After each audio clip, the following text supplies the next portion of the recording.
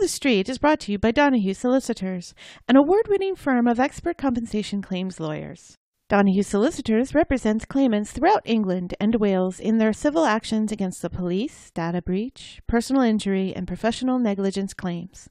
To start your compensation claim, go to www.donahue-solicitors.co.uk or call 08000 124 246 today. You right there, Alex? It's hot. Right, you could eat your dinner off that floor. And I've even polished a weasel. Story of my life. Cheers. I've checked the bookings, and you've got a wash and trim at 5. Well, that's good to know.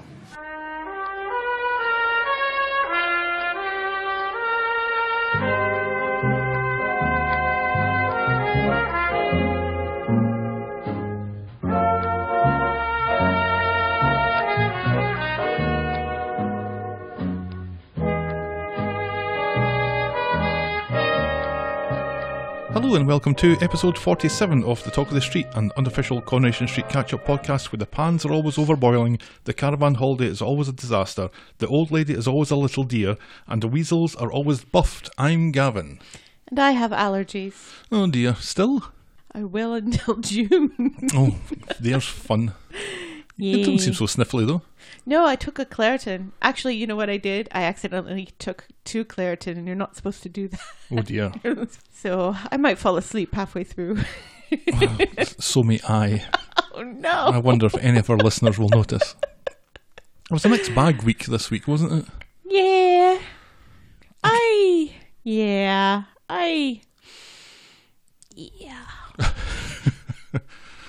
So join us next week when it was also a bit of a mixed bag of a week for us.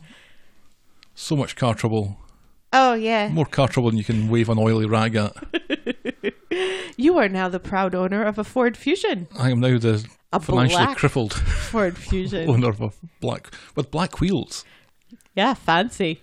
Once you get a car that has black wheels, you notice that quite a few other cars have black wheels, but I thought this was kind of unique when I bought it. I Right. don't recall seeing anything like it. It looks like the Batmobile, as I insist to the kids who are having none of it. Is that your Batman? Well, I didn't say I was Batman, but I said it's the Batmobile. But you know what? I've never seen you and Batman together in the same room. Exactly. So, And I also never kill the baddies.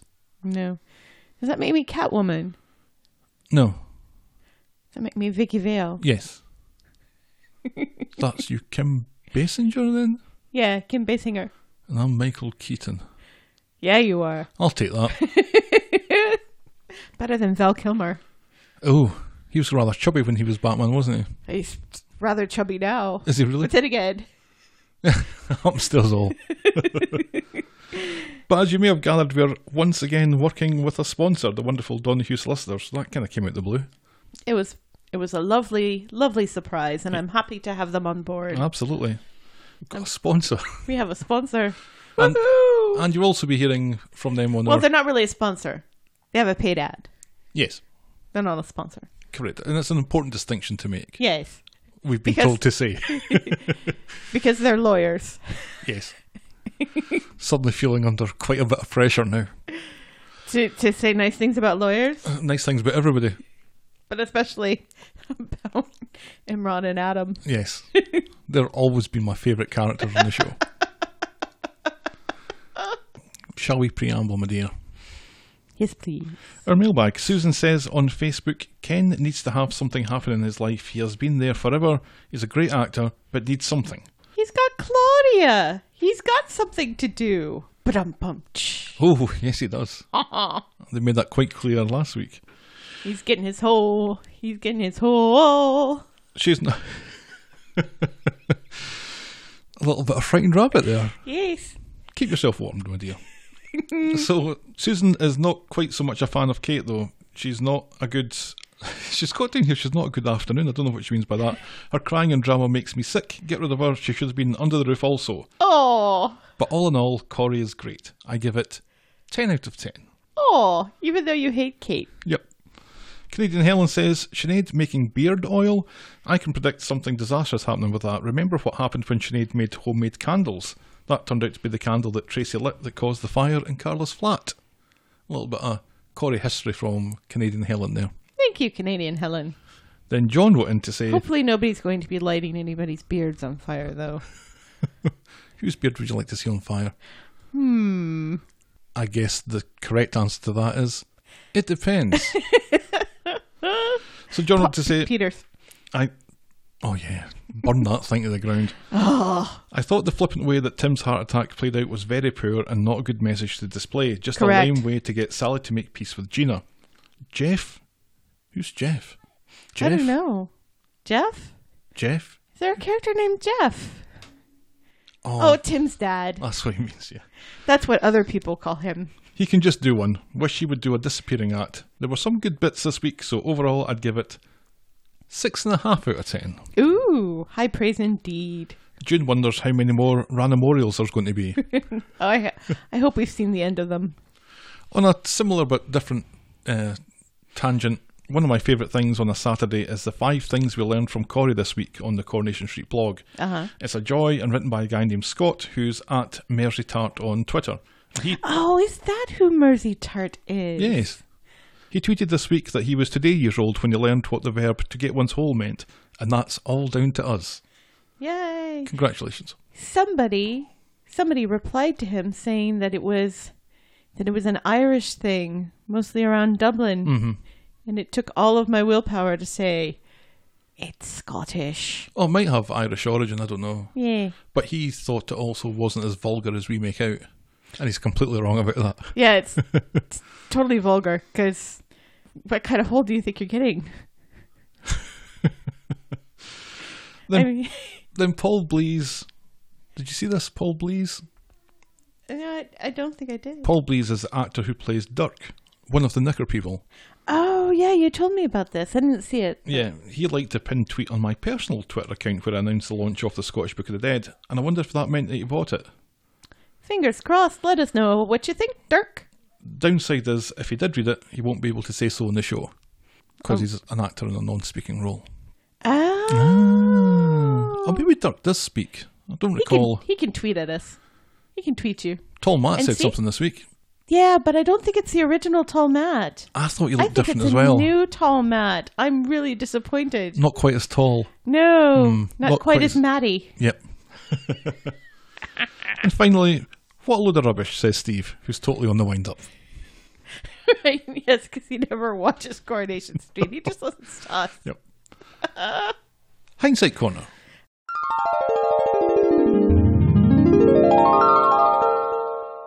Bloop, bloop, bloop, bloop, bloop, bloop, bloop, bloop. Just the one thing this week. I was questioning you last week of your Cana sweatshirt, which, by the way, you're still not wearing. Oh my God. 0 for 2. It's the Clariton's fault this week because you know what? I woke up this morning and I saw it and I said, I have to remember to put that on. Yeah, don't put it in. I think maybe because we're recording earlier than we typically do, I didn't think of it because I was on the couch watching Bake Off and you said, you want to do this early? So I didn't have a chance to go upstairs or to think about it. So I questioned you on what IDST Yes. meant. Did you find out? No, you did though. You forgot the moment we stopped recording.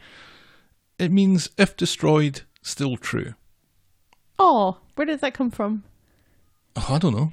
I think it's like just one of those. Lolly's head. No, it's an Urban Dictionary thing. Oh, Urban Dictionary. Yeah. Really? That's one of the most that's probably the most pleasant thing I've ever heard from the Urban Dictionary. I didn't Usually think they it's did pleasant things. lots of naughty bits. Mm-hmm. What you drinking? Well, I'm very excited because I am drinking a lemon polar seltzer. I am so excited. Where'd you get that about?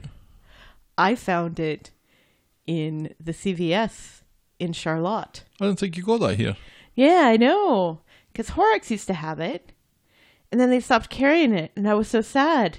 You know, and that's why I would always stock up every time we went to Connecticut. Because Polar Seltzer is a New England thing. It's made in Worcester, Massachusetts. And if you drive up 395. the interstate, you'll see the Polar factory with a giant inflatable polar bear Well, I don't recall on top seeing of the that. roof. That's because it's on the passenger side. And you're always driving. No. Ain't that the truth? So I'm very excited to be drinking this tonight. Very, very excited. I had a raspberry lime earlier, so... What are you drinking? I'm less excited to announce that I'm drinking an old Milwaukee non-alcoholic beer. Well, it's not Diet Werner's, so well done you. Yeah, kind of miss my Diet Werner's. You can go to the kitchen and get one I if guess. you want. I'll have to pause this. Oh. Shall we dive in, my dear? Yes, please. Our first story tonight is Carla. Is it? Don't we end with Carla? No, I've split those into two stories. That we have the Carla side of it, and then we have the Nick and Imran side of it, because they kind of run separately for most of the week. Yeah, all right. So we start with Carla and we end with not Carla. At number one, Carla's staring at her lunch and Ken is staring at Carla. In comes Peter and Carla reveals that it's Aidan's birthday today.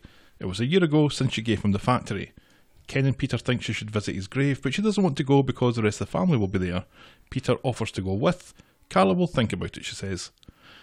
Meanwhile, Peter goes off to get some shifts with Steve at the streetcars, and Carla asks him to get white lilies, or just mentions white lilies. At this point, I think she just mentions white lilies. Then the Connors and Alia have had lunch before going to the cemetery. Jenny asks Maria to come along, but she wouldn't feel right. Peter grabs Johnny on his own, and Peter finds out that they're going later. They haven't been, and he tells Johnny this is tearing Carla apart. Johnny still loves Carla, and Peter has an idea, but he needs Johnny's help. Oh.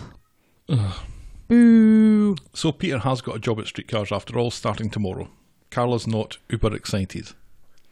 Ha ha ha ha ha ha ha.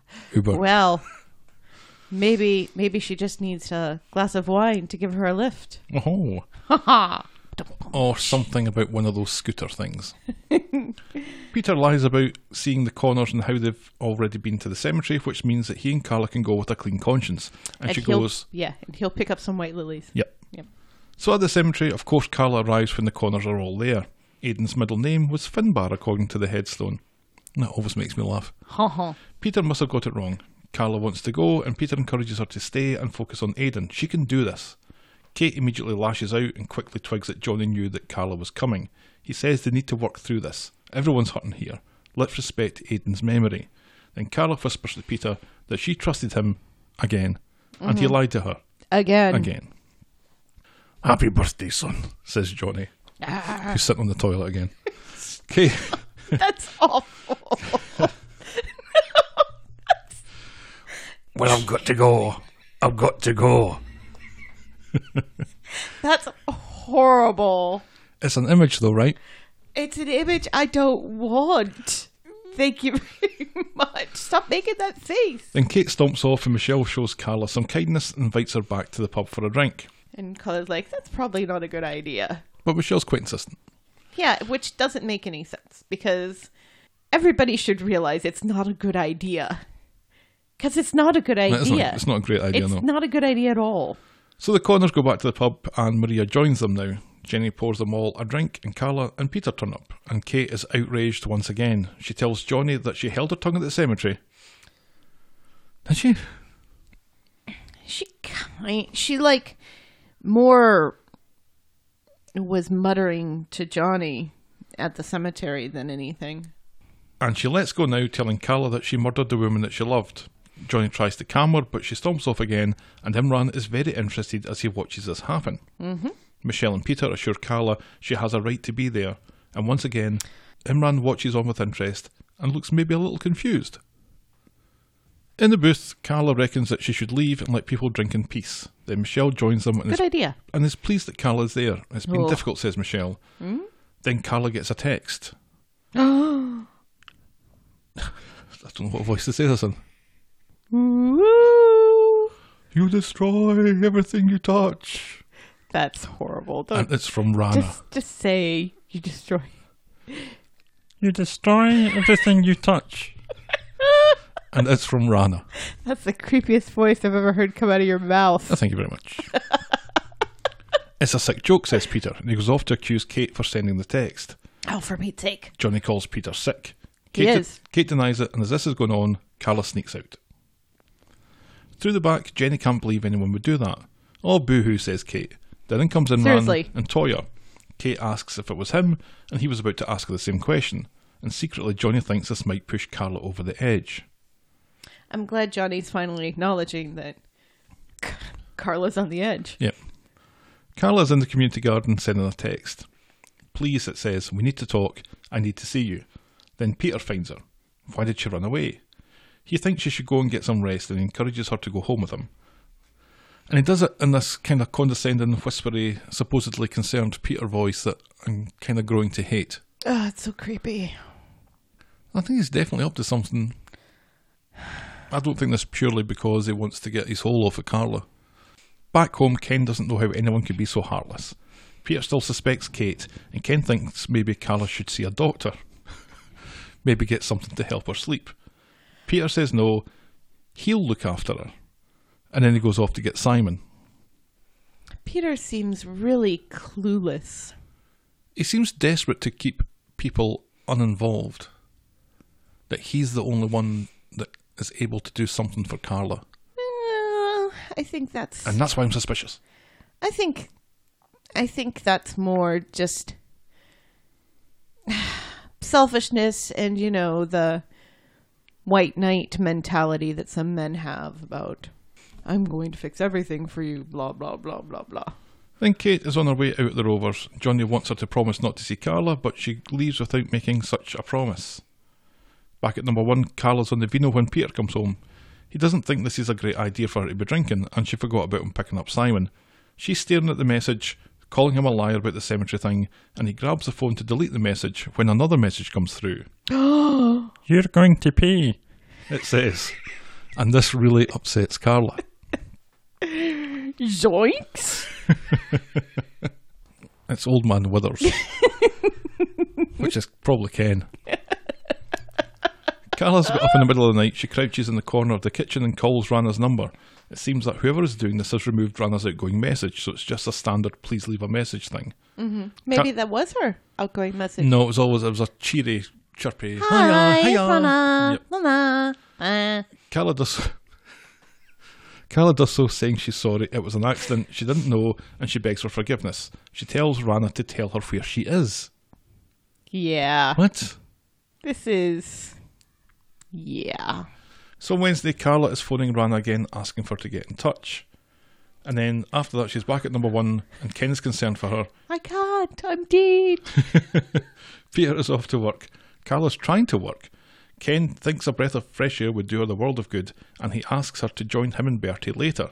Then Carla secretly puts a little bit of blue tack over her laptop's webcam. Mm-hmm. Which, actually, everybody out there, it's not a bad idea. If you're just working and you're not using your camera at the moment, you should have it covered. Are you a believer of all this surveillance type thing? It wouldn't surprise me. No. This is why we don't have an Alexa in the house. Oh God, no, never have one of them. No. We're both sensible people. Although, I guess my phone's probably listening to me just now. Well, yeah. But your phone is one thing. But to actively have this thing right, in your because house an Alexa is whose listening. job is to listen to you. A bit more. At the Rovers, Kate is wearing something woolly and drinking tea. In comes Johnny and Peter is apologetic about his accusations from yesterday. He asks if she knows who is responsible for the messages, but Kate is evasive. He thinks it might be Imran, but she doesn't reckon so. Kate has some ideas, but she's not doing this to be a detective for Carla, thank you very much. Then at speed dial, in comes Kate to quiz Alia if she knew who could hack into Rihanna's social media. And then Alia's asking her why she's asking these questions, and then Kate loses her nerve and she runs out. Yes. Then later, Kate is standing outside number 1. Along comes Alia to ask what she's doing. Kate is going to stand out there waiting for Carla to come out, and then she's going to stand there waiting for Carla to come back. She wants Carla to see her and what she's done to her. All she has is hate, and it's all because of Carla. Then Alia is sorry because... That's not very sensible. No. Then Alia is sorry, but not because of all that. She's sorry because she admits that she was the one who sent all those messages. Just like that. I am so angry that we know this. I'm so angry that this doesn't get drawn out more, because it was this mystery. It was interesting. It was intriguing. It was It's like, ooh, who could it be? Also, I was really hoping it was Lolly. Oh, I think we were all hoping for a lolly. But this is a more interesting puzzle than who was the roof ninja, as far as I'm concerned anyway. Yeah. I don't really care about that. It was intriguing, and they ruined it in less than a week. Because it was a day later. It wasn't even a full day Right. later. Exactly.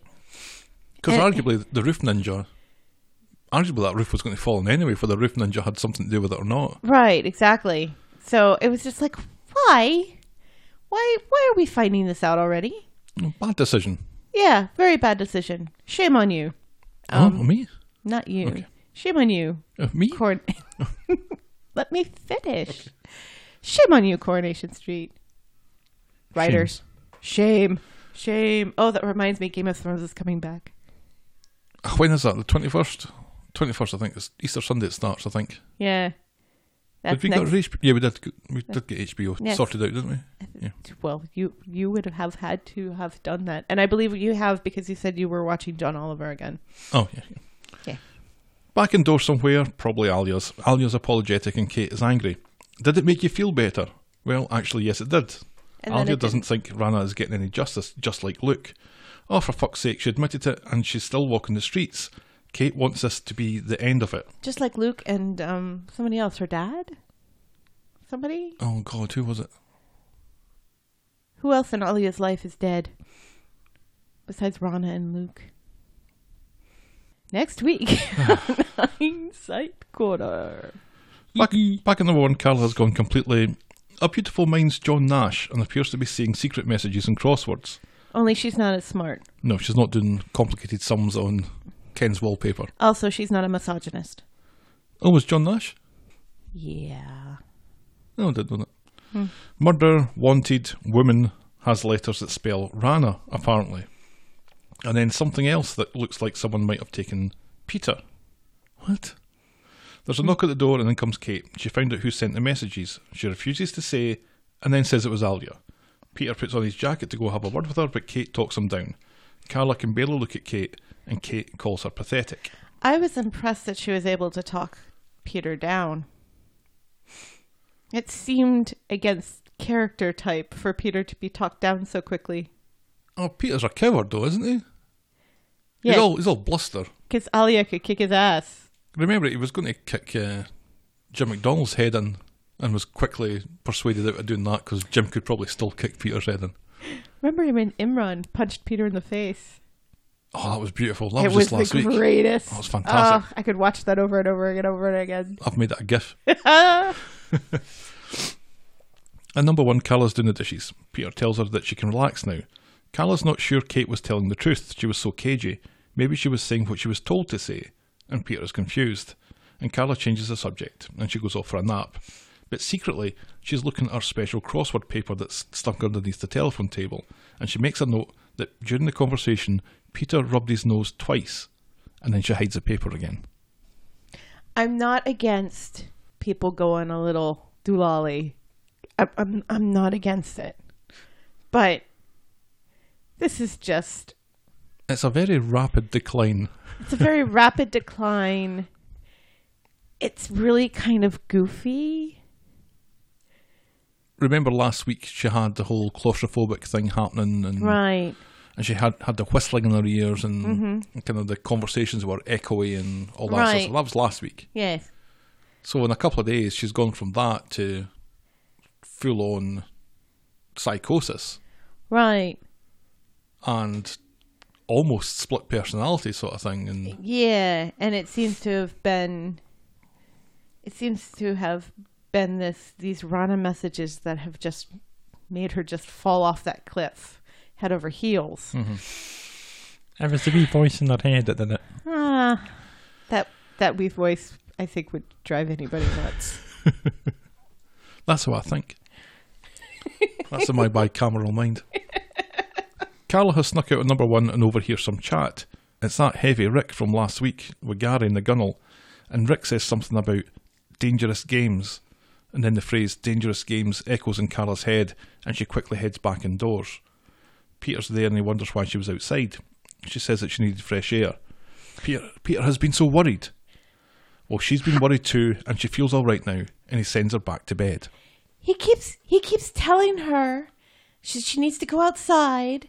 She needs to go to the bistro and have dinner with him. She needs fresh air. And then the second she steps out for like 2 seconds, he freaks out. What's up with that? A little controlling, Peter.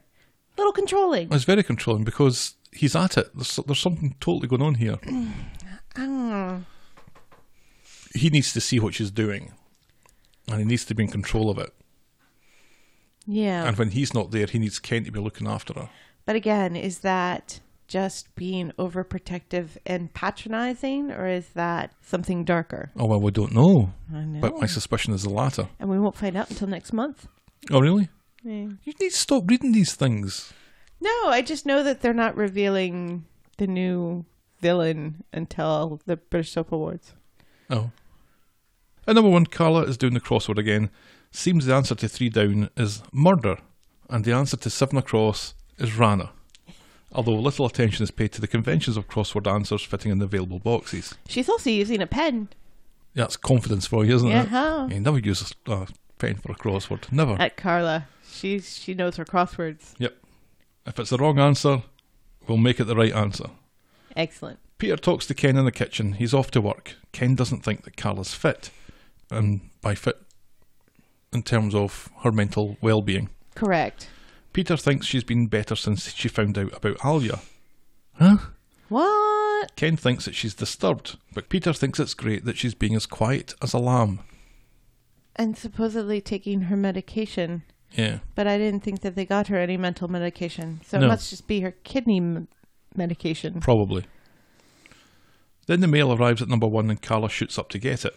Ken is surprised. Did she get their mail forwarded already? And then he reckons that Roy must have done it. He's made Carla a cup of tea, but Carla looks quite suspicious at it. They all know she's here, she says, and refuses to answer Ken when he asks who they is. Then she pours his tea down the sink, claiming to be more of a coffee girl. Random fact of the week. In the UK, you have to pay to get your mail forwarded. There'll be another random fact of the week. Next week. I was shocked by this. That's extortion. Yes, but 30 quid. What? It's free here. That's why the post office is losing money. You can choose to have it forwarded for a month or 3 months or 6 months, and they all have different prices. But I think he's right. I think for a quarter it would be about 30 quid. Yikes. And you need to do more than... How do you do it? Do you just go down and ask them? Yeah. You fill out a paper. Oh, yeah, you got to fill out a form. You can fill out the form online, though, I believe, as well. Oh, really? Just like, there's the post office app that I use to get our mail stopped when we go on vacation. Huh. Mm-hmm. Carla goes back to her crossword while Ken looks at her as if to say, what the actual fuck? He's not wrong. For once, I'm with Ken on this. I feel quite sorry for Ken in all this because he's the one that kind of sees what's happening, and Peter, for a good reason or a bad reason, probably a bad reason, is choosing not to see any of it. Right, and nobody asked Ken if it was okay for Carla to move in. He's being quite generous here, just having her in. Yeah, quite put upon, actually. Yes. He's not a mental health specialist. No. He's in no way cut out to deal with somebody who's going through this kind of... And you didn't mention this. This was the point where I started to think that there might be something devious in what Peter's doing. Because when he's talking to Ken, he says to him not to worry about Carla, that she'll probably go to work because it's the first day that the nigger people are working in the community center. Yep, with little picks. In the walls. The wee hard hats on. Mining for the knickers. But when he goes to say goodbye to Carla, he says to her, maybe you shouldn't go to work today. Just stay here and put your feet up. Mm-hmm. Which is not the tale that he told Ken. Oh, he's been doing this since last week. Whispering little birdies in some people's ears and then whispering completely different ones in other people's ears and telling Carla one thing when he said another thing to somebody else. He's been doing that. He's the Peter Baelish of this show. That's right. He's a little penis. So appropriate. Little fingers all around. Peter's talking to Steve about Carla and how Ken thinks that she's on the road to a nervous breakdown. Steve sees the point, but Peter has been racking his brains and he can't think of a normal day they've had together since she begged him not to leave.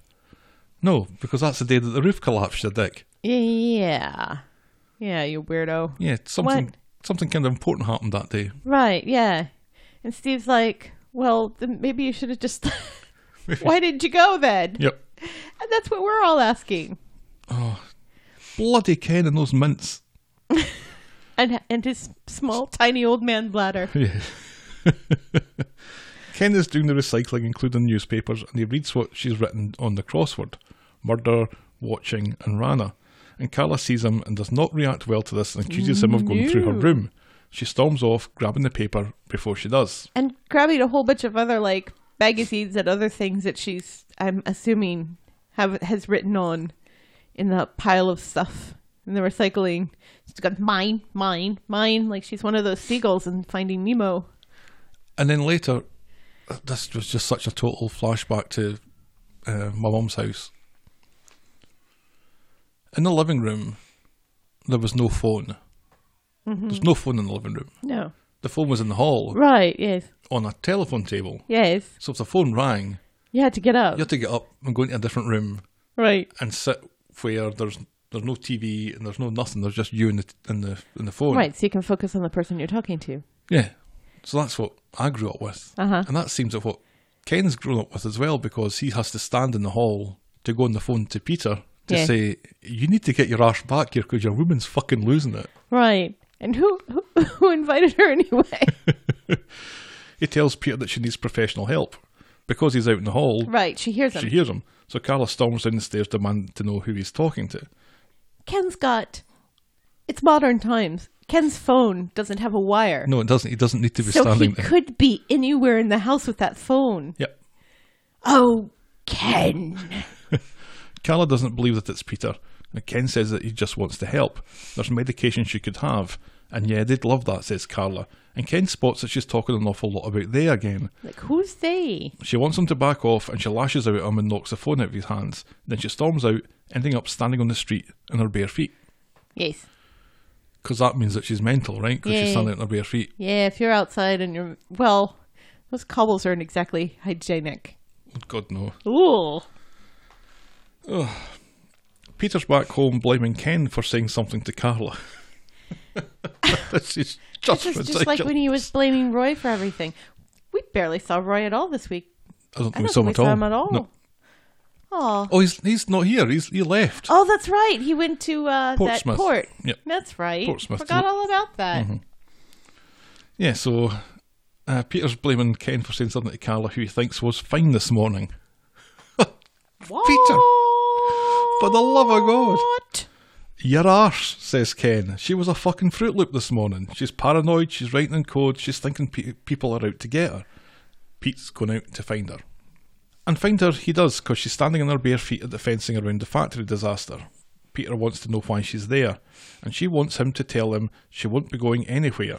He says there is no them, and he's there to keep her safe. Her feet are torn to fuck, and she backs away from him. She knows what he's up to. What happened to you, he asks. Then we see some bins in the gunnel. He says he's here to help. She accuses him of calling the police about the accounts, and why would he do that? But she heard him and Ken whispering about her, they were plotting. Whispering Peter says he'd never hurt her, and she knows it.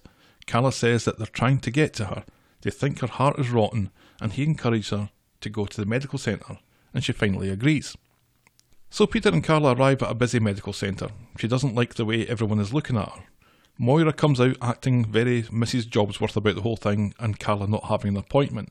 He's worried she might hurt herself, and Moira directs him to A&E. Which is absolutely where she should go. A&E. Here it would be ER, Mm-hmm. which is also where we live. Yep. Carla asks where Rana is.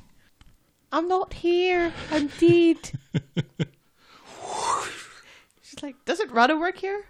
Not anymore. No, I'm dead. her jacket's still on the coat stand though. Is it? No.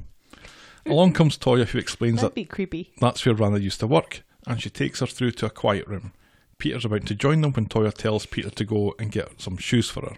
Yeah. See, Peter wants involved in this. Which is what he should have done in the first place. let's go home, get you some shoes, or call Ken and say, meet us at the medical center with some shoes. And Ken would be like, oh, Jesus, can I not get a minute here? I've got Claudia to do. Toya talks to Carla about her sleeplessness and anxiety, and she wants to know what Rana's been saying about her. Toya reminds her about the accident. Carla wonders if that's a test, to test her badness. No, I'm really dead. And then she thinks there's a camera and a flower on Toya's desk. She's like, is that a camera? What? Toya's like, no, it's a thank you gift. She thinks they must think she's stupid. Toya insists this is confidential unless she thinks that Carla's in danger. Then Toya goes outside and calls for the crisis team to come. She needs assessing by a medical health specialist. Immediately. And Peter is worried that she'll be sectioned. And if she's sectioned, it might be months before she gets out. Yeah, he's not getting his hole. Toya and Peter go back to the room. Won't if she's sectioned. Exactly. Toya and Peter go back to the room, but whap whap. Carla has fled through the window. Pigeon on the roof. She's jumped out the window. How high? They couldn't have. They must have been on the first floor, yes? Oh yeah, it's a one-floor building. And she was able to get the window open. Yeah. You'd think Big enough You'd for think them they'd to, be locked, wouldn't you? Big enough to Or maybe not locked. jump out of. That'd be a fire hazard, I guess, if it's locked. But still, it shouldn't be that easy. No. No. Toya is running down the street looking for Carla just as a tram pulls away. Toya needs to report her missing. At Peter's, Toya wants him to tell the Connors. The police are at the door, and it's the same cops who were asking about the accounts that we'll be finding in the final storyline. Mm-hmm. Peter is a total dick to them. They look for a headshot and can trace her phone and credit cards. Peter agrees that Carla's distressed and paranoid, and Peter thinks the police attitude stinks. How many cops are looking for Carla right now, he says, and the police say that the database is their eyes and ears. This person that they're looking for is not Carla, and if the police won't look for her, he fucking will. They can stick their stupid database up their arse. Right up their arse. And that's how we finish that storyline for the week. Maybe I should have put them two together. I made a decision, I went with it. Yeah. Because that storyline would have been mahoosive if it was joined onto the other one. Typically is. So this isn't looking all that great for Carla. No. And it's just, it feels very slapdash and not very well thought out. This descent into madness. At this rate, she'll be in a straitjacket next week. It feels like the 1950s kind of woman descends into madness, doesn't it? Yeah, there's And something a little black and white. I know Corey's been around a long time, but maybe we need to rethink this sort of thing in the future. I thought they were better last week when they had those little cues like the echoes in her head and the kind of visual effects that they had and the way that they framed the shots and stuff was a little bit more interesting last week than it was this week. Kind of the way, the way she looks around shiftily and the way she hunches her shoulders and everything.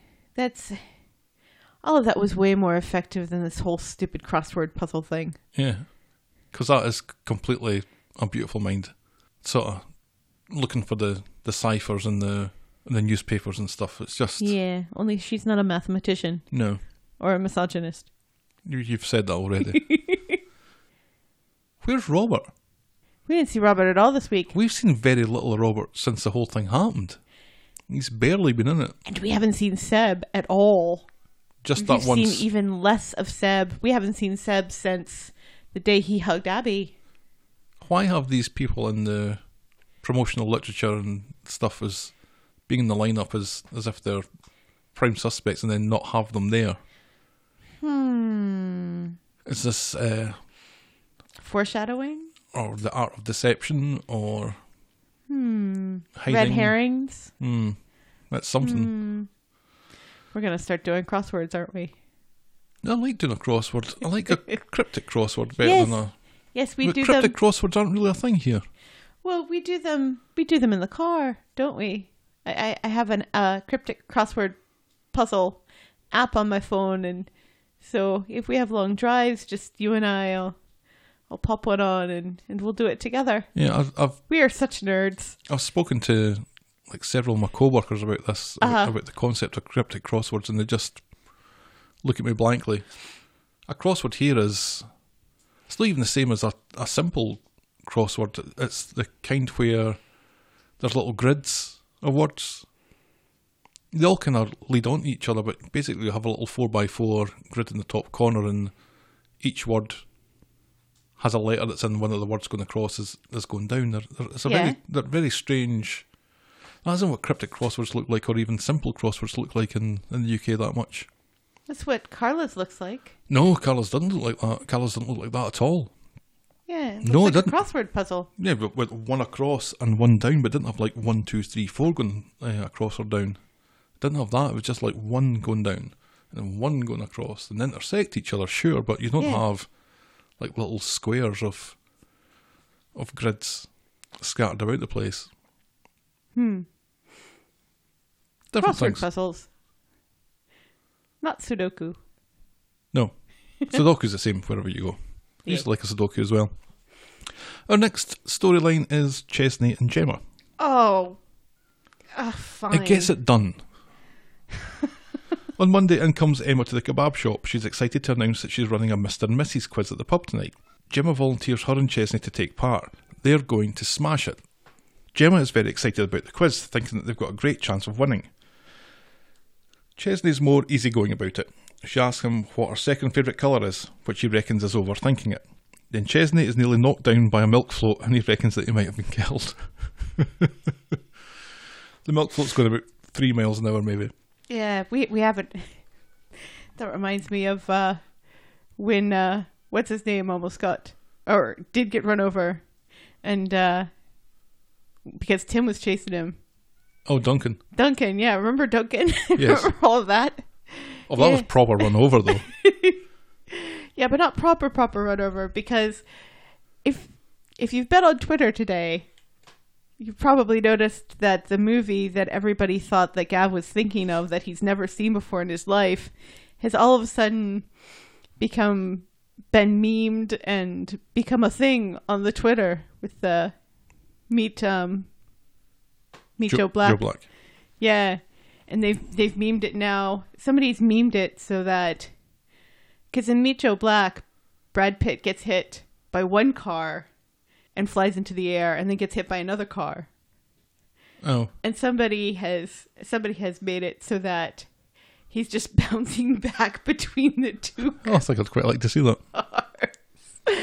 Oh, so that just reminded me. We need to make one with Chesney flying between two milk carts. No, the Chesney getting knocked over by a milk float was very much in line with the baddie getting run over by Austin Powers in a steamroller in International Man of Mystery. Oh. So later, Chesney's telling Tyrone about his near-death experience, which really wasn't a near-death experience at all. Ches has made his mind up. He leaves work in the middle of the day to go and organise his will. He needs to make arrangements for Joseph. Right away. Gemma says she should take care of him, and Chesney's like, yeah, whatever. Sure. And Gemma is made up. I'm no longer sure who's supposed to be boss at the kebab shop. No. Because it's not Chesney. It's Tall Matt. Tall Matt is now... But I love it that Ches can just like say, no, that's it, middle of the day, sticking my jacket on, going to organise a will. Why not? Gemma later is in the cabin and she tells Rita about being Joseph's guardian, and Rita's face says, you're what for the who now? Has she thought this through? This is a big deal and Gemma is very cavalier about it. Gemma goes off, after a fashion, to get some sexy threads for the quiz. Oh, that's quite amusing, isn't it? That's very cleverly done. Yes. It's like the cars are playing ping pong with Brad Pitt's body. They really are. And it's hilarious. Oh, it's very clever how they get the luggage to just fall into the same place. I know. Yeah, I like that. Chesney's in the Rovers with Tyrone. He seems to have forgotten about what he said to Gemma, and he asks Tyrone and Fizz to take care of Joseph if he dies. Gemma comes Only in. Fizz isn't there. Yeah, Gemma comes in and overhears Tyrone agree. Well, this is awkward, says Ty, and he slinks off. Come on then, says Gemma. How come I'm not good enough to look after your son? And he insists that it wasn't about her being irresponsible or stupid or not really qualified or interested. It was something else, but she's not buying it. Right, yeah. Well, you know, he's like Fizz's family. So that makes more sense. Does make more sense. Right. Ahead of the quiz, Tracy's winding up Paul and Billy, who seem to be entering despite only going out since yesterday. Shona can't make it, so Yeah. Maria says that she'll do it with She'll do the quiz with David. David. Yeah, she won't do it with David. The quiz with David. Yes. At the quiz, Steve and Tracy are out. His middle name is James, which she correctly guesses, and her middle name is not, as Steve guessed, Dunno. How could he not know it? Well, he says, I haven't heard it that often, and then she points out that they've been married twice. That's That was clever. funny. Chesney and Gemma correctly guess that they are most like Ron and Hermione. Gemma spells Hermione wrong. Of course she does. And this is what my random fact of the week was going to be. Oh. The quiz is set up using a dynamic microphone, something like the Shure SM58, but it appears to be picking up everything a few feet in front and either side of it, so it's behaving more like a condenser microphone, like our old Blue Yeti. There'll be another random fact of the week next week. You're such a nerd. It really bugged me, because these microphones that we've got are the ones that kind of like they were using. Right. So if somebody was over here talking into the microphone, nobody would be able to hear it. No. But the whole pub heard what was said there. Does Gemma really remind anyone of Hermione? Good God, no. No. Can you imagine? Can The you- Ron thing I can see, because Chesney obviously is a Weasley, but Hermione? She's more like that other girl that Ron dated. Oh, what was her name? Lavender Brown. That's right, Lavender Brown, the girl with 2 color names. Yeah, yikes, neither of them really pretty. Lavender's pretty. Combined with Brown. Tracy, who has I hate Steve written on her answer board, is winding up Love it. is winding up Gemma about being a witch. At least I know my partner's name, retorts Gemma. Tracy thinks they should win the quiz as they're the only real Mr. and Mrs. that are there. Which is a fair point. Yeah, and before this there was some awkward banter about Billy and Paul and which one of them is the Mr. and which one is the Mrs. Mm-hmm. That was kinda icky. Yeah, Yeah, a little problematic. just a wee bit. David and Maria are out because David didn't notice in all the years that they worked together that Maria always has tuna sandwiches. Tracy calls Maria boring, and it's down to Gemma and Chesney and Paul and Billy now. Emma is so excited she's about to wet herself. Chesney is asked to name Gemma's biggest fault, which I thought was a real cruel question and probably one that shouldn't have been asked. No. She tells him to be honest. Billy is asked to name Paul's biggest fault. Mm-hmm. Gemma guessed messy, whereas Ches guessed irresponsible. Oh. And Gemma is crushed. Paul and Billy correctly guess fannying about in the bathroom, and so they win. Well, Paul writes fannying about in the bathroom. Billy writes takes too long in the bathroom. Yep, which is what that means. Neither of them have a fanny, though. The prize is a wee trophy. Oh. At the bar, Gemma is upset that Chesney lied to her earlier when he said that she was too irresponsible to look after Joseph, when that's exactly what he thinks. So is this another week of Gemma and Chesney being miserable together and then making up on Friday, do you think? Well, let's just see about that. Finishing up at the Rovers, David asks Maria if they need to get divorced after the Mr. and Mrs. thing. She says no because he never put a ring on it. Nor did anyone else, says David. True story, says Maria. Forgetting completely that she was married to Liam and that once upon a time Tyrone proposed to her when they were 16. There's more than that as well. Yeah, well, those are the only 2 I know. She was married to Liam, which is why the Connors keep inviting her to stuff. And she was married once to Pablo Duarte for a visa, which is why she went to prison. Pablo Duarte. Yeah, she married this guy so he could get a work visa, and she got caught. And she went to the jail. And So- they couldn't think of a better name to give a foreign person than Pablo Duarte. Look, it could have been Pablo Sanchez, all right? At least it's not that. It's like what are the Bulgarians' names? Jan and Jan and Brian. Keith Noel. Senga. I can't. God, what is that other guy's name? That's going to drive me nuts. Next week. Oh, Jesus. We're forgetting things that happened like 2 weeks ago. Jan, and I can hear people screaming at their phones. You fucking idiots. It's this. It's not Keith. Anyway. Carl. So these are two pretty major things that are happening in her life. One, the father of her child. Right. Two, the reason why she went to jail. She's also been engaged to Tyrone, as you correctly mentioned, and very briefly to Nick, but not the Nick with that head. David finds Maria... What? It's the Nick with the other head. Yeah. The one that turned into a model. Yeah, the one with the ripped abs. Yes. She was engaged to that one for a bit. Yeah, that makes more sense. David finds Maria alone in the salon. She's feeling lonely after the quiz, wondering if she's ever going to find anyone. Plus, it's Aiden's birthday today. And David gives her a brotherly sort of pep talk and then leaves her to it. Back home, Gemma is still having a fit. Why make Ty and Fizz as backups rather than her if he doesn't think she's a bomb scare? And then she calls him an old man. He wonders why she's with him in that case, and she yells that she loves him. Expecting him to say, let's just be mates, Ches reveals that he loves her too. Oh. And then they do sex on the couch again. Oh, for Pete's sake, there's a child in the house. Go up to your room.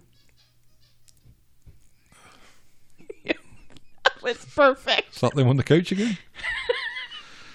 Then on Then on Wednesday, Gemma and Ches come down the stairs giggling. It seems Gary, who's working on Mary's roof, accidentally saw them doing the sex. Ches thinks they'd never get any time alone together, and Gemma suggests a dirty weekend away. Ches would prefer a proper holiday, and later we see Gary at Mary's looking a bit shell-shocked and saying that he saw less terrifying things in Afghanistan.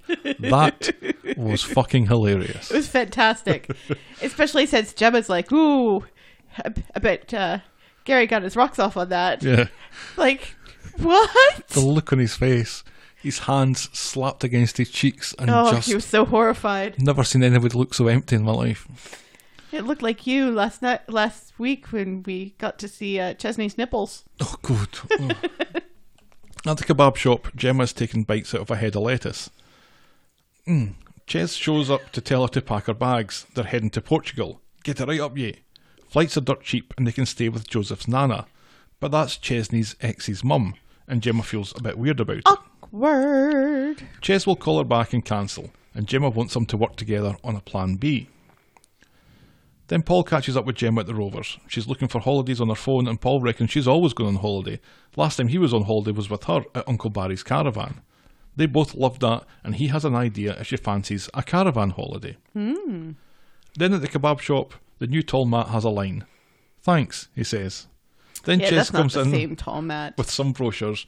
Do people still use travel agents and brochures? I think they do for some things. Like, cruises. Cruises, maybe. Yeah, I was thinking that as well. But Gemma has already booked them into a caravan site. Winning, she says. Chesney was looking forward to planning it together, and Gemma realises that she's fucked up yet again. Right. And also that all of a sudden she's Charlie Sheen. Yes. And there may well have been more to that story this week, and I suspect that there was, but I haven't written it down. I don't think there was. I think there was maybe a very brief scene in the Rovers or something that I've missed out. Right, where He seems to have forgiven her. Yeah, no, there was. And he's not too sure about a caravan holiday being any fun. And she tells him about the restaurant that's at the caravan park, and there's a place to swim, and somebody else, I think Tyrone, is like, yeah, caravans can be a lot of fun, and then they make up. And then that's the end of that. So I guess next week we're going on a caravan holiday. Oh. Oh, whatever. Our next story is The Barbers. On Monday at The Barbers, Nick tells David to give Natalie the most unglamorous jobs possible in an attempt to get her to sling her hook and quit. David's heart doesn't seem to be in it, and then speak of the devil, in comes Natalie, who's keen to get started in learning. Alex is sitting under a hot flannel at The Barbers, which was quite funny. Mm-hmm. Natalie has cleaned the floor and she's even polished David's weasel. What's next? He gets her to check the shampoo bottles and then test them by opening and closing them twice. Natalie sees what's happening here and decides to play along. And then clean out the box. And then later Natalie's done and keen to start training, but Nick comes in with a bag. It's a Grim Reaper costume, and he gets her to hand out flyers in it in the precinct. And rather than refuse, Natalie's up for it and goes off to hand out the flyers as requested. I'm kind of liking the non-crackhead. chutzpah of Natalie when she's off the coke. Right, yeah. And, she actually says to Nick, this is the first good idea you've had in weeks, that she's up for it. She thinks it's quite clever. And it's amazing that she fits into that costume because that is David's son's. Yes. Max's. Yeah, Max. But she makes little adjustments to it, so it's a kind of sexy Grim Reaper sort of thing. No, she doesn't. Yeah, she does. She pulls it in and she twists it. She says, I can get it to work for me. You thought it was sexy? It didn't do anything for me, but she seemed to think it was. Natalie catches up with David and the Rovers. She knows what they're trying to do, and she wants to be trained, and so David agrees to give her a chance if she forgets everything that she knows about you-know-what. She goes to get changed when Nick comes in, and David tells him that he's hired her. Friends close, enemies closer sort of deal, he says. Correct. And that's that. And that's a smart thing. I'm glad that that's how this is. And she seems to genuinely want to learn how to cut people's hair. This seems to be... She wants this chance more than the money, definitely. Right, yeah. She has said that repeatedly. So, yeah, I guess she's not a bad addition. Interesting to see where this one is going to go. I have a horrible feeling where it's going to go. Yeah, I don't want to think about that. And I don't want to think about it either. So instead of thinking about that, let's move on to the next story. Yes, please. Which is Gary's financial woes. Oh, God, no, not this story. On Monday, Sarah is working from home making calls to customers and Harry is acting up. Gary comes in and tells Sarah to go find someplace quiet to work. He'll look after the kid. And Sarah does not need to be asked twice. But later, Gary dumps Harry off with Faye, who's trying to study for his exams because Mary's come in looking for him to do some work on her roof. Yes, some slates have fallen off. She noticed when she was going to hang out her clean undercrackers. Yes. And Faye reluctantly agrees. Then later, Sarah has caught up with Gary. Surely they don't need money that bad. What happened to Peter's money? They've already spent that on the lad's wages, and he tells her that Harry was safe with Faye, so what's the big deal? Yeah, because Sarah had been her bonnet about. Right, about Faye's exams. Yeah, and Gary studying. Dropping off the kid when he said that he was going to look after her. Right. Then on Wednesday, Gary gets an early morning call from Rick. He needs to see Gary, but Gary tries to put him off. Then down comes Sarah, and Gary covers by saying it was Mary. And then Sarah apologises for nipping Gary's head. And then Rick calls back. Mm-hmm. Fascinating. Gary is at Mary's. He's fixed the slates, but he's noticed some other problems up on the roof. He gives her the list, and she promises to speak to Norris about it. And then she goes off to call Norris. And Gary already looks guilty about lying to Mary.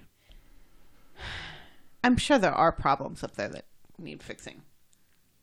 But, yeah. Are you? Yeah, because I'm sure places like that always need fixing. But, yeah, it seems like Gary may have gilded the lily a wee bit. Yes. So Gary arrives back at number 8 to find Rick has integrated himself into the family, holding Harry in the kitchen. Ugh. Rick has an awesome job offer for Gary, and Sarah is made up and asks if Rick is a foreman. But no, Rick is more a hammer and axe type guy. But Yikes. there's a big job he's working on and needs Gary's help.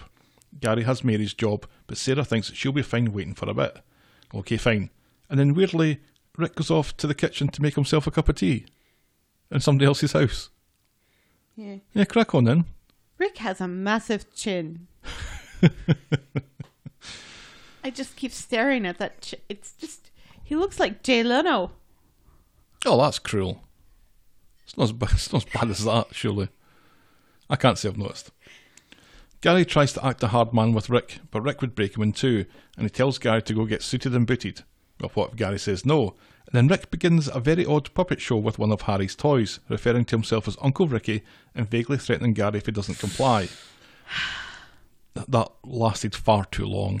Initially, when he first walks in and Rick is there with Sarah and the wee boy, yeah, sends chills down my spine and, oh, this is creepy and this is foreboding and this is awful. But then the scene just kept going and going. He didn't need to stay that long. Once he got Gary to agree, sling your hook. The puppet thing just killed the tension thing for me. Yeah. So he says the interest is going to go up and the debt will transfer to Sarah once Gary is in hospital. Meanwhile, Sarah thinks Rick is such a swell guy. That's because With an she enormous doesn't chin. Rick know has him. taken Gary to an assisted living estate. He wants Gary to sell loans to the old dears there. Rick wants him to drum up some business. Gary doesn't think he can do it. Oakley dokley, says Rick. And again, you're supposed to be threatening and you're doing a Ned Flanders impression. I say Oakley dokley, Yeah, you're not threatening in the slightest either. but I'm also not Ned Flanders. That's really weird logic. You're right. It's not as bad as Jay Leno. Let's- I apologize. Let's get home and tell Sarah how much you owe then. So under Rick's watchful eye, Gary starts knocking some doors, and of course a sweet old lady opens the door very much interested in a loan with no credit checks. She invites him in, and really, says Gary? No, really. And in he goes. The old dear is making tea and scones for Gary. She's baking for her 60-year-old son's birthday. She has 7 kids, 17 grandkids, 13 great-grandkids, with Yikes. 2 more on the way. Oof. Gary thinks the loan might not be for her after all, but she begs for it. She'd be so grateful. Gary says he's not from a loans company after all. He's working for a company that makes old people aware about who they let in their homes without asking for identification. That's a very specific company, isn't it, Helen? Yes. He tells her to ask for ID in future and then gives her some money for her due, and then he leaves. Then Rick's on the street wanting to know how Gary got on. He couldn't convince anyone, he says, so Rick offers a masterclass and approaches young Alex in the street, giving him all the charm. And at this point you left the room. Alex would like to go out every night, but he can't afford it, and so Rick offers him a loan for 300 quid with no catch, no credit check, and weekly repayments. Alex is in the shake on it. Rick just needs his post office card and PIN so he can collect his repayments without having to bother Alex for them. Oh, okay then, says Alex. And that's how it's done, Gary, says Rick. You know what's very convenient? What? That every time Rick comes back to the street, Rita's not walking by. That's quite convenient. It's quite convenient. I wonder how they do that. By not writing it. Staring It Gary. seems very weird that, he can stand right out there with the cabin just there, Broad daylight. broad daylight, With his chin.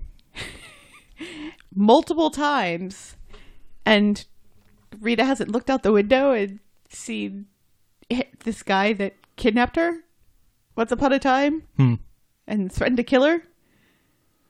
Oh, I guess it's just luck. I guess so. Sarah and Gary are in the Rovers and Gary's a million miles away. Alex comes in for a pint and Gary goes to have a word, warning him off Rick and his stupid loan. He wants Alex to think very carefully about signing up for that loan. Sarah and Gary are walking home. He's been rubbish company tonight. She suspects it's Rick working him too hard, but he says he just has a headache. He hugs Sarah and then sees Rick hand Alex the cash and then invents a story about leaving his wallet in the pub. Rick is on to Gary in the gunnel outside number 1. Gary's debts are increasing daily. It's a dangerous business trying to outsmart Rick. He tells Gary to stop playing games or his girl and his kid will start losing fingers. Gary is home and he's got his wallet. Sarah has left some ibuprofen on the table for him and she asks if anything is wrong and he again blames the headache. She goes to bed and tells him not to be long, and in the house alone, Gary breaks down in tears. Then on Friday, Sarah is up to find Gary asleep with his head on the kitchen table. He goes off to get a shower and she wants to go get lunch and he'll get her later. It's the first day at the community centre for her.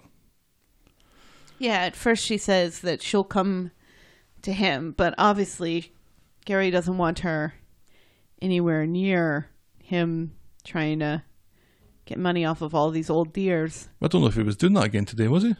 Yeah, that's why, she's like, well, any old greasy spoon, and he very quickly says, no, I'll come back here and we'll go to Roy's. I thought he was just trying to...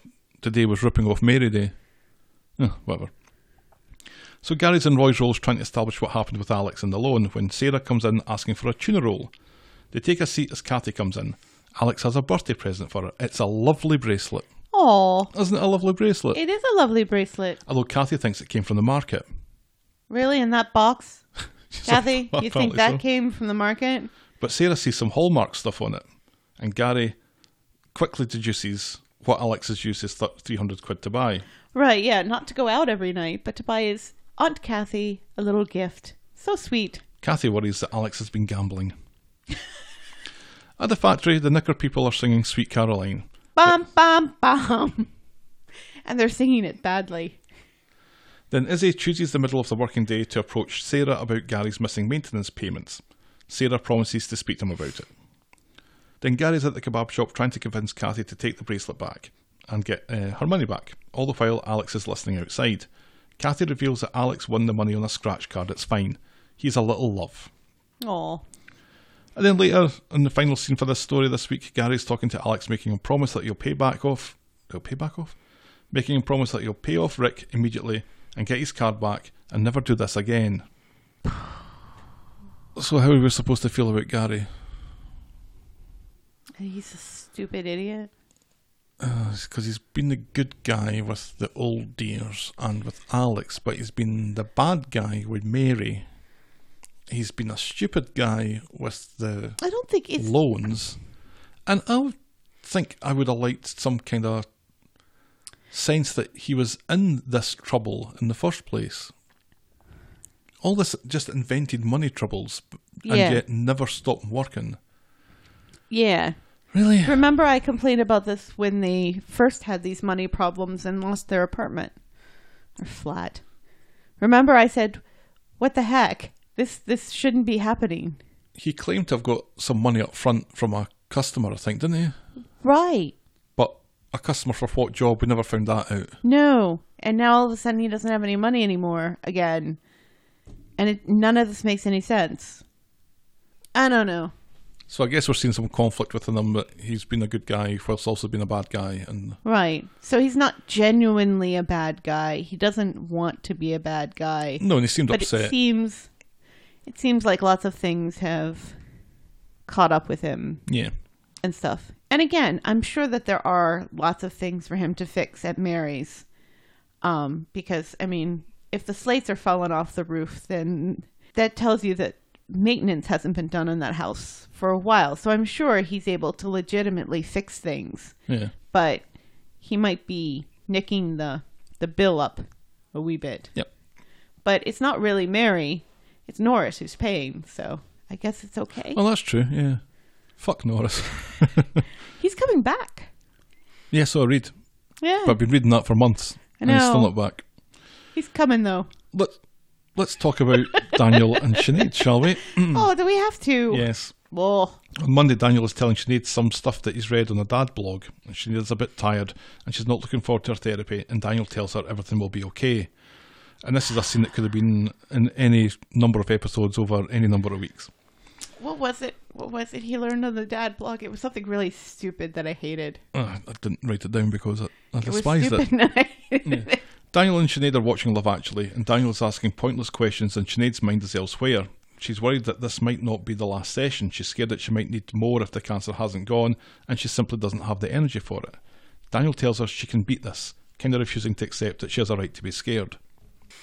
Yeah, and I really had a problem with that. You know, as a survivor myself, it's like one of the worst things you can say to somebody with cancer. Oh no, it'll be fine. You're going to beat this. You're strong. You're stronger than cancer. You're a good fighter. You're a big fighter. You can do this. It'll be okay. Because it's just empty, isn't it? Yeah. Nobody knows. Yeah, I think it's a kind of default what you think somebody wants to hear. Right. Nobody wants to hear that. No. Because they know it's not true. Sinead and Daniel are at the pub being dull about the therapy tomorrow. What would she do without him, she says. And then she wants him and Bertie to be with her. At home, Daniel's explained to Ken about the ritual they have on the cancer ward where you ring a bell after your final treatment. Ken thinks it's a wonderful symbol of hope, and Ken tells Daniel that Sinead will be fine. On Wednesday then, Daniel's at number 1 with his Bertie bag. He can't find any wipes. He's a fucking wipe. And Ken says he can buy some. Duh. They talk about the christening and how Daniel doesn't want it to be religious. Oh. Ken suggests a humanist ceremony, but Daniel is worried about the Tinkers' reaction to that. The Tinkers, who let them be married by a tree. By Kirk. Right. Dressed as a vampire. Who is a default Tinker. At the cancer ward, Sinead has gifts for the nurses. It's taken a lot out of her. They ask if she's ready, and she says that she is. And she stands, reads a poem about beating cancer, and then rings the bell. And Daniel hugs her.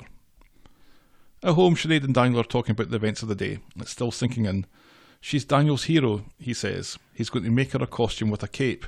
All the best superheroes have capes. Anyway, says Sinead, totally creeped out by that weirdo, and the chat turns to the christening that Daniel doesn't want to be a christening. No capes. He wants it to be a naming ceremony. She's just so sick of his bullshit that she agrees after he compares it to their wedding that wasn't a wedding. Yeah. Has she beaten it? I think so. I think they've got better things to do. Yeah. They've got the mileage out of this. Right, yeah. I think they've They got wrung more than enough out of this. every last drop out of this storyline that they possibly could. Oh, that makes me think there's going to be something else then. Just to drag it out. I think I think they just needed to wrap it up so they could focus on this whole Carla thing. Well, let's hope that the ringing of the bell was that Right. symbolic close to the storyline. Yeah. It's not going to be. No.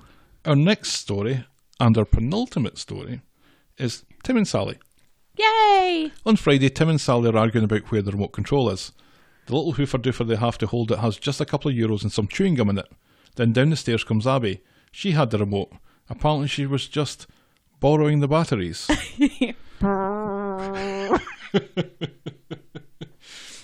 There should have been a scene. Tim and Sally lying in bed going, can you hear something? Have you seen that remote? Is there a bee in here? Well done, Abby. Good for you. Taking charge of our own orgasms. That's right. Well, so we assume, but I think we're meant to assume that, sisters right? doing it for themselves. Doing it to themselves. Sally encourages Tim to get out and get some courage. I've written. What does that mean? Sally encourages Tim to go out and get some courage. Oh, fresh air, I think. Well, Exercise. Exercise, that was They're going to go for a brisk walk. Yep, down the by canal the canal. and feel all Both of them. metrosexual because of it. Yeah. Because Well, apparently that's where the lesbians go. Sally's going. Was that in? There's I thought there was fewer lesbians on the canal than by this bridge that Sally compares it to, Yeah. because it's all done up nice, like this other place where all the lesbians go. Yeah, I think probably a place in Manchester I'm not familiar with. Yeah. Tim and Sally are in the Rovers for a couple of mineral waters. Sally wants support from Dev and Steve, who seem determined to feed Tim salty snacks. They provide their support by playing Achy Breaky Heart on the Don't Dookie. tell my heart, my In the Rovers, breaky Sally heart. turns the table on the bants from Dev and Steve and points out how their lifestyles are just as bad as Tim's, and they're all ticking time bombs. #bants. And then finally at the cab office, Dev has done an online test and his heart age is younger than he is. Steve grabs the phone. His heart is 47, Yep. Steve, and Dev is 50-something. something. Steve grabs the phone to do the test himself, but his heart age is older. And he's really confused about good cholesterol and bad cholesterol, and he doesn't know. Yep. And that seems like a very complicated online quiz. Yeah. Tim says, you should have lied. And Steve says, I did. And it still came out 50-something. Right. Dev bets that he can get his heart age down 10 years in a few weeks, and he challenges them both to a £100 bet. Whoever lowers their heart age the most wins, and they're all in. I bet Dev wins. I bet Steve cheats. And I bet Tim cheats as well. And I bet Dev wins. Oh, you think so? Yeah. Our final storyline for tonight is Imran and Nick. On Wednesday at home, Nick and Leanne are talking about a new dawn in the life of Underworld when out comes Imran, sarcastically applauding, calling Nick a captain of industry. Shame his sister's death interrupted his persistent pursuit of money. Oh, Nick insists it's not about money, it's about the Knicker people. the Knicker people. Toya tries to call time out and Imran bites her head off. Toya storms out. So Imran sees Alia on the street and they start to talk, and Imran admits that he was being a bit of a bastard to Toya, and he's trying to think of all the ways that he can make it up to her, and then they go through all the litany of strange Well, yeah, the typical peccadillos that things. she has about being vegan and Right, it would yeah. have to be She says ethnically sourced and all flowers, this sort of stuff. and she's like, no, he's Carbon like, footprint no, carbon footprint would be too big, and chocolates, and only if they're organic, and blah, blah, blah. So Imran thinks, wait a minute, Alia, I think you might be best I've placed got a good to idea. help me out. And at speed dial, Alia has prepared a vegan meal for Imran to take home to cook for Toya.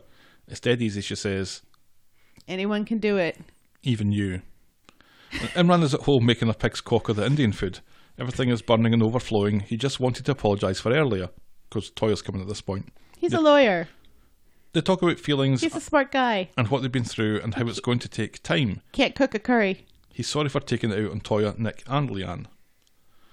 So later they've cleaned up and Imran apologises for being such a prick, and he's cooking dinner for all of them, for Leanne, Nick and Toya. Right, but Toya's going to help this time. Because only women can cook, apparently. And Roy. Nick won't be able to make it, he says. And Robert. And then Leanne says that she and Nick will make it. And then Nick says that he'll make it. Great stuff. Imran realises that he needs to stop taking his grief out on everyone else. Correct. Finally. This isn't going to stick, though. At the Rovers, Wayne decides to stand next to Imran as he's discussing a business call about something that was conclusive. Imran asks if that was about the factory, and Wayne reminds Imran that he must be at least vaguely aware about confidentiality laws. Right, being a lawyer. Wayne was a bit badass during all that. I quite liked that. Yeah, I don't think he noticed that Imran was the person he was standing next to, though. That jacket. Well, Wayne comes in from the street and he's focused on his phone call. And maybe he doesn't know about Imran's jacket. If he's seen it once, he would remember it. He's wearing it all the time now. It's almost as if he's doing it to annoy us. There's a scene this week when he kind of flashed it around his head like it was bullfighter's cape. Charlie, are you doing this to annoy us? Let us know. On Friday, Leanne and Toya are tidying up from last night while Imran looks at photos of Rana that somebody sent him. It seems Wayne's report is due today. If Carla is responsible, Nick is going to want to distance himself, he says. Imran pretends he's okay about people returning to normal.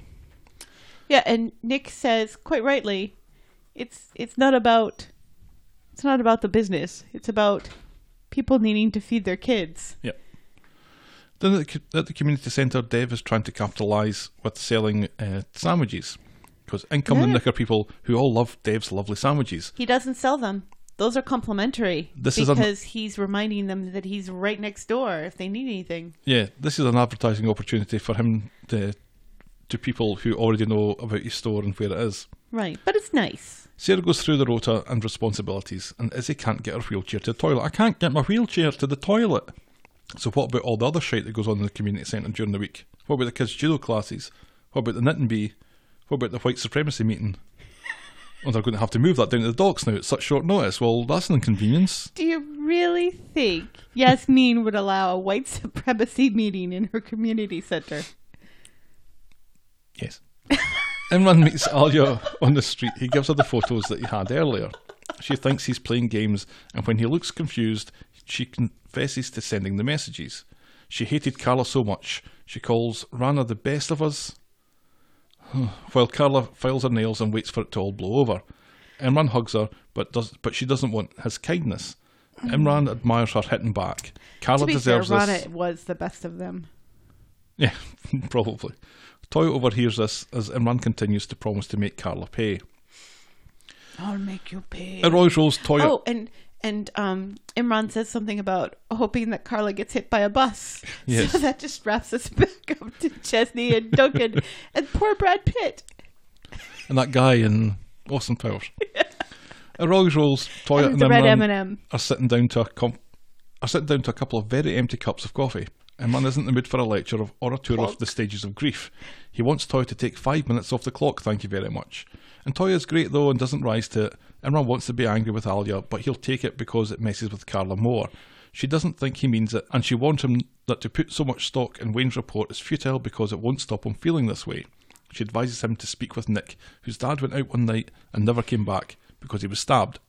You'd think that they would at least put a napkin down and say to Toya, okay, put the cup down gently on this napkin. You'd think that they would think, wait a second, they'd hear that tap and say, we need to put some fluid in here. Nobody's actually going to drink it. Or let's put something on the table so that it doesn't make that sound. Come on, guys. In all honesty, I think they're as aware of this as I am. They simply don't have time. Or they just don't care. Or maybe they don't care. I cared. I cared deeply though. That one tonight was a cracker. It was a good one. Carla's out in the street on her bare feet when the police nab her. They want to see the factory accounts. Oh, you're a poet, Broom. Carla points them in Nick and Sarah's direction, and she tries to get support from a passing Alia, who is in no mood to be helpful. Carla quickly slinks away as Alia tells the police that the accident at the factory was no accident. And that they can find Sarah At the community centre. So the community centre, it's all crammed and noisy, and Nick wants peace, and Sean makes a crass joke about rooftop protests just as Imran comes in, and he hears it. Imran looks all Imran, and then leaves, and Nick goes after him. Nick gets Imran at home and apologises. He explains that some of the Knicker people were in there with Rana, and they were nervous about starting up again in light of what happened. None of them are cruel, and the Knicker people aren't cruel. I would believe that. Yeah. Imran says that he lost his dad. Be careful of their scissors, though. Oh yeah. Doesn't speak to his mother and can't shake the feeling why she was spared over Rana. Did you talk about Sean being a fanny and saying something stupid, and that's what made him run mad? Literally just what I've said. Why did I miss that? I don't know. I'm sitting right here. The police arrive at the factory looking for Sarah. Kirk, fucking hell Kirk, pretends that he's Sarah. I'm Sarah! And the police look at him like... What? What's wrong with you? It's like last week when he was trying to open up the pork scratchings when everyone was talking about what's going to happen to their future. And then Paul offers to open it for him, and he just ignores Paul's offer of help and keeps struggling. It's like he's somewhere else. And then during the whole factory collapse thing, he's eating his mini cheddar. It's. Do you think he got really hit on the head? It's really ill-judged, I think. I think he's gotten hit on the head.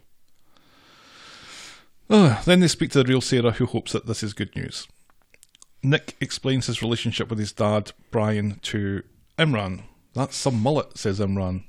He died defending a woman on a night out, and then he was gone. There was no chance to say goodbye, and Nick was only 8.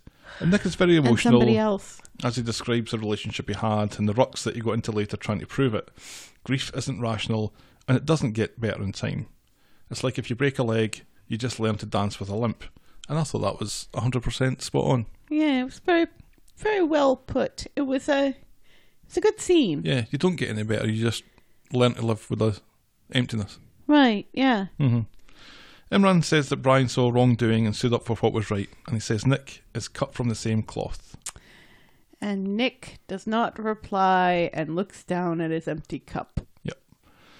Sarah grabs Nick at the community centre. By the way, the police were here to see you earlier. They wanted the accounts, so I gave a quick statement. I printed off the accounts, gave it to them, and they gave me a receipt. Yeah. Lovely stuff, says Nick. Yeah.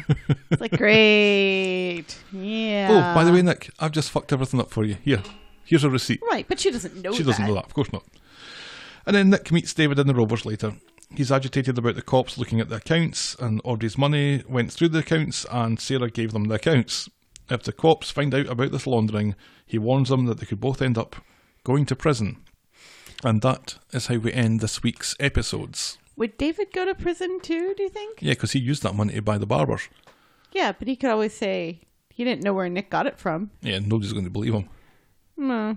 I wonder if they do find it, if they try to pin it on Carla. Oh, they're going to try and pin everything on Carla, aren't they? Yeah, because she's the crazy one. Because she's a lady and she went crazy. Woo! There was a mouse in the kitchen. Oh, fate. I found it very interesting when Toya is running around trying to find Carla, and she asks David, and David said, "Oh, I wouldn't worry about her. She's as strong as Tyson." Yeah. See, that's the impression everybody gets of Carla. Nobody expects something like this to happen to Carla. But that's a good point, because that's not by mistake that it's David that's there, is it? What did David learn from that? That David learned that Carla had gone missing. And that she's crazy. And Toya was worried about her. And they were going to report her missing. Mm-hmm. And he doesn't tell Nick. That's true. I found that very odd. Yeah. I was wondering if he was about ready to tell Nick, but then Nick came in with his own sort of news. Yeah, maybe. But I found it very odd that we don't get David telling Nick about the whole Carla thing. And then they try and just paint over that by then having David interact with Alex. All right there, lad. Just a strange little very brief interaction. Right. You think, David just happened to be Walking going by. along. There's nothing to see here. Right. So I'm not falling for the distraction or the misdirection. Yeah. That was deliberate. That it's Toya and David, who don't typically talk to each other. Right. Well, he just happened to be the one walking by. It's as deliberate as Rita, for some reason, not walking by at all this week. Yeah, you've mentioned that. Yeah. At length, I would say. It's very interesting. So where do you think we're going with this? Oh, I don't know. I think we're going to ride this crazy train. Where do you think Carla is? Do you think she's on the tram? Would they allow her on the tram without shoes? Because remember, she's still not wearing shoes. She's still not wearing shoes. She's still not wearing shoes. She's maybe away to that Scooby-Doo house that Clayton ran around. You mean the Paddington? The Paddington Bear House. The Paddington Bear House, sorry. I forget our own memes. I thought it was also interesting that, the police say to Carla, "Where are your shoes? Why are you standing out here without any shoes on? You should go inside and get some shoes on." Yeah. And she looks down. She notices she's not wearing shoes. It's weird that when Alia distracts the police from Carla's presence, which allows her to slink away and tippy-toe around the factory with her purse held very weirdly. Oh yeah, that was and no strange. shoes. Or socks. That she doesn't just nip back into the house and get some socks and shoes on and go out the back way. Yeah. It's... So the police are going to be interested in the accounts because something dodgy is going on, so they're going to bring in probably Carla and Nick. And if they can find Carla... Well, maybe they can't, so maybe it's just Nick that has to go in and he has to think about and where that money came from. And throw Carla under the bus. Or think of another excuse as to where this 30 grand came and went very quickly. I mean... This is interesting. This is going to be a tough week tomorrow for... Yeah, Audrey's going to find out eventually anyway. I think it's very interesting that this may be the way that it's found out. She'll, of course, forgive Nick and David because... Oh, this might kill her. She loves them. And she was planning on spending the money on family anyway. And she's proud of them for the whole barbershop thing. That she's paid for. Right. Oh, I don't know. Yeah. Or I don't want David to be thrown under the bus because I like David. There's some great stuff on Twitter from David from yesteryear. Did you see any of that? It's worth checking out. David is a young boy. Smashing shit out a car with a baseball bat. Oh, he was a wrong 'un. Yeah, but he's not anymore. Well, arguably... And see, that concerns me too. I'm concerned that people will blame David for Nick's misdeeds because Nick is the golden boy who can do no wrong. I think they're equally to blame. Well, no. Yeah, absolutely. No, because David wasn't in on the initial scheme. No, but he extorted the money out of Nick. Blackmailed Nick. Helped me or tell everyone. So he sold his grand down the river for that. Yeah. The right thing for him to do was just... To tell everyone. To tell Audrey. But he was bought. So yeah, he's not whiter than white coming out of this. No, but I do like him more than I like Nick. I kind of like both of them. I think they're really good together. That's an interesting dynamic that they have. Yeah, but David is good with other people too. And David gets the best lines. I mean, he and Shona are engaged now. Yeah, that's... Where is Shona? It's like she disappeared.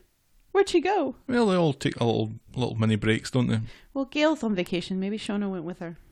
Gail's on vacation again. Why does she keep going on vacation? Because nobody needed her to be stupid this week. Because remember, Sarah says something about the fact that she and Gary are sleeping in Gail's room this week. Yeah.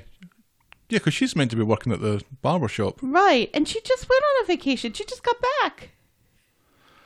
Where's Audrey? Oh, did she go with Audrey on vacation? Oh, I lose track of all this. We need to have a little pinboard where we see where everyone is. Little red yarn. Actually, that might not be a bad idea. Well, we wanted to get a whiteboard in here, remember? Yeah. I still need to move all of Benny's posters into his room, and I can do that now that there's room around his bed. Anyway. Moment of the week. Nick and Imran talking about Nick's dead dad. Yeah, I guess that was pretty good. Yeah, I thought Ben Price did a really good job there.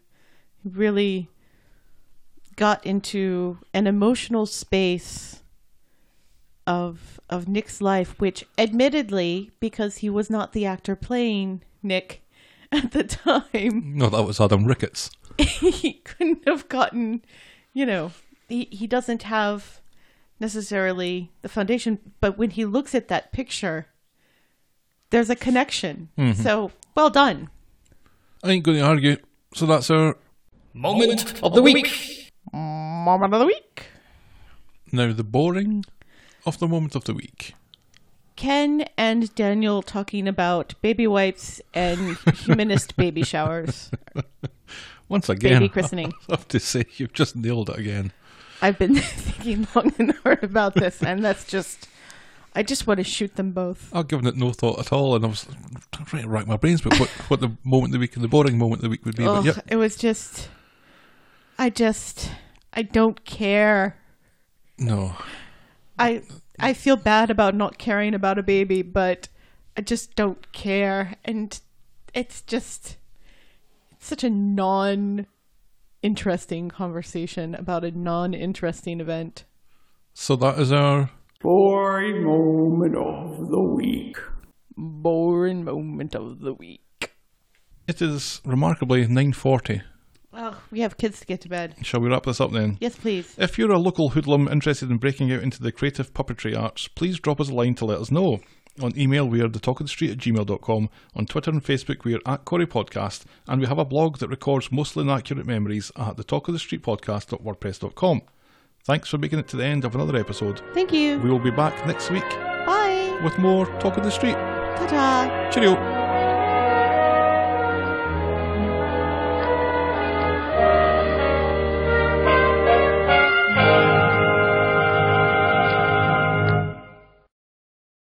This episode was brought to you by Donahue Solicitors, an award-winning firm of expert compensation claims lawyers.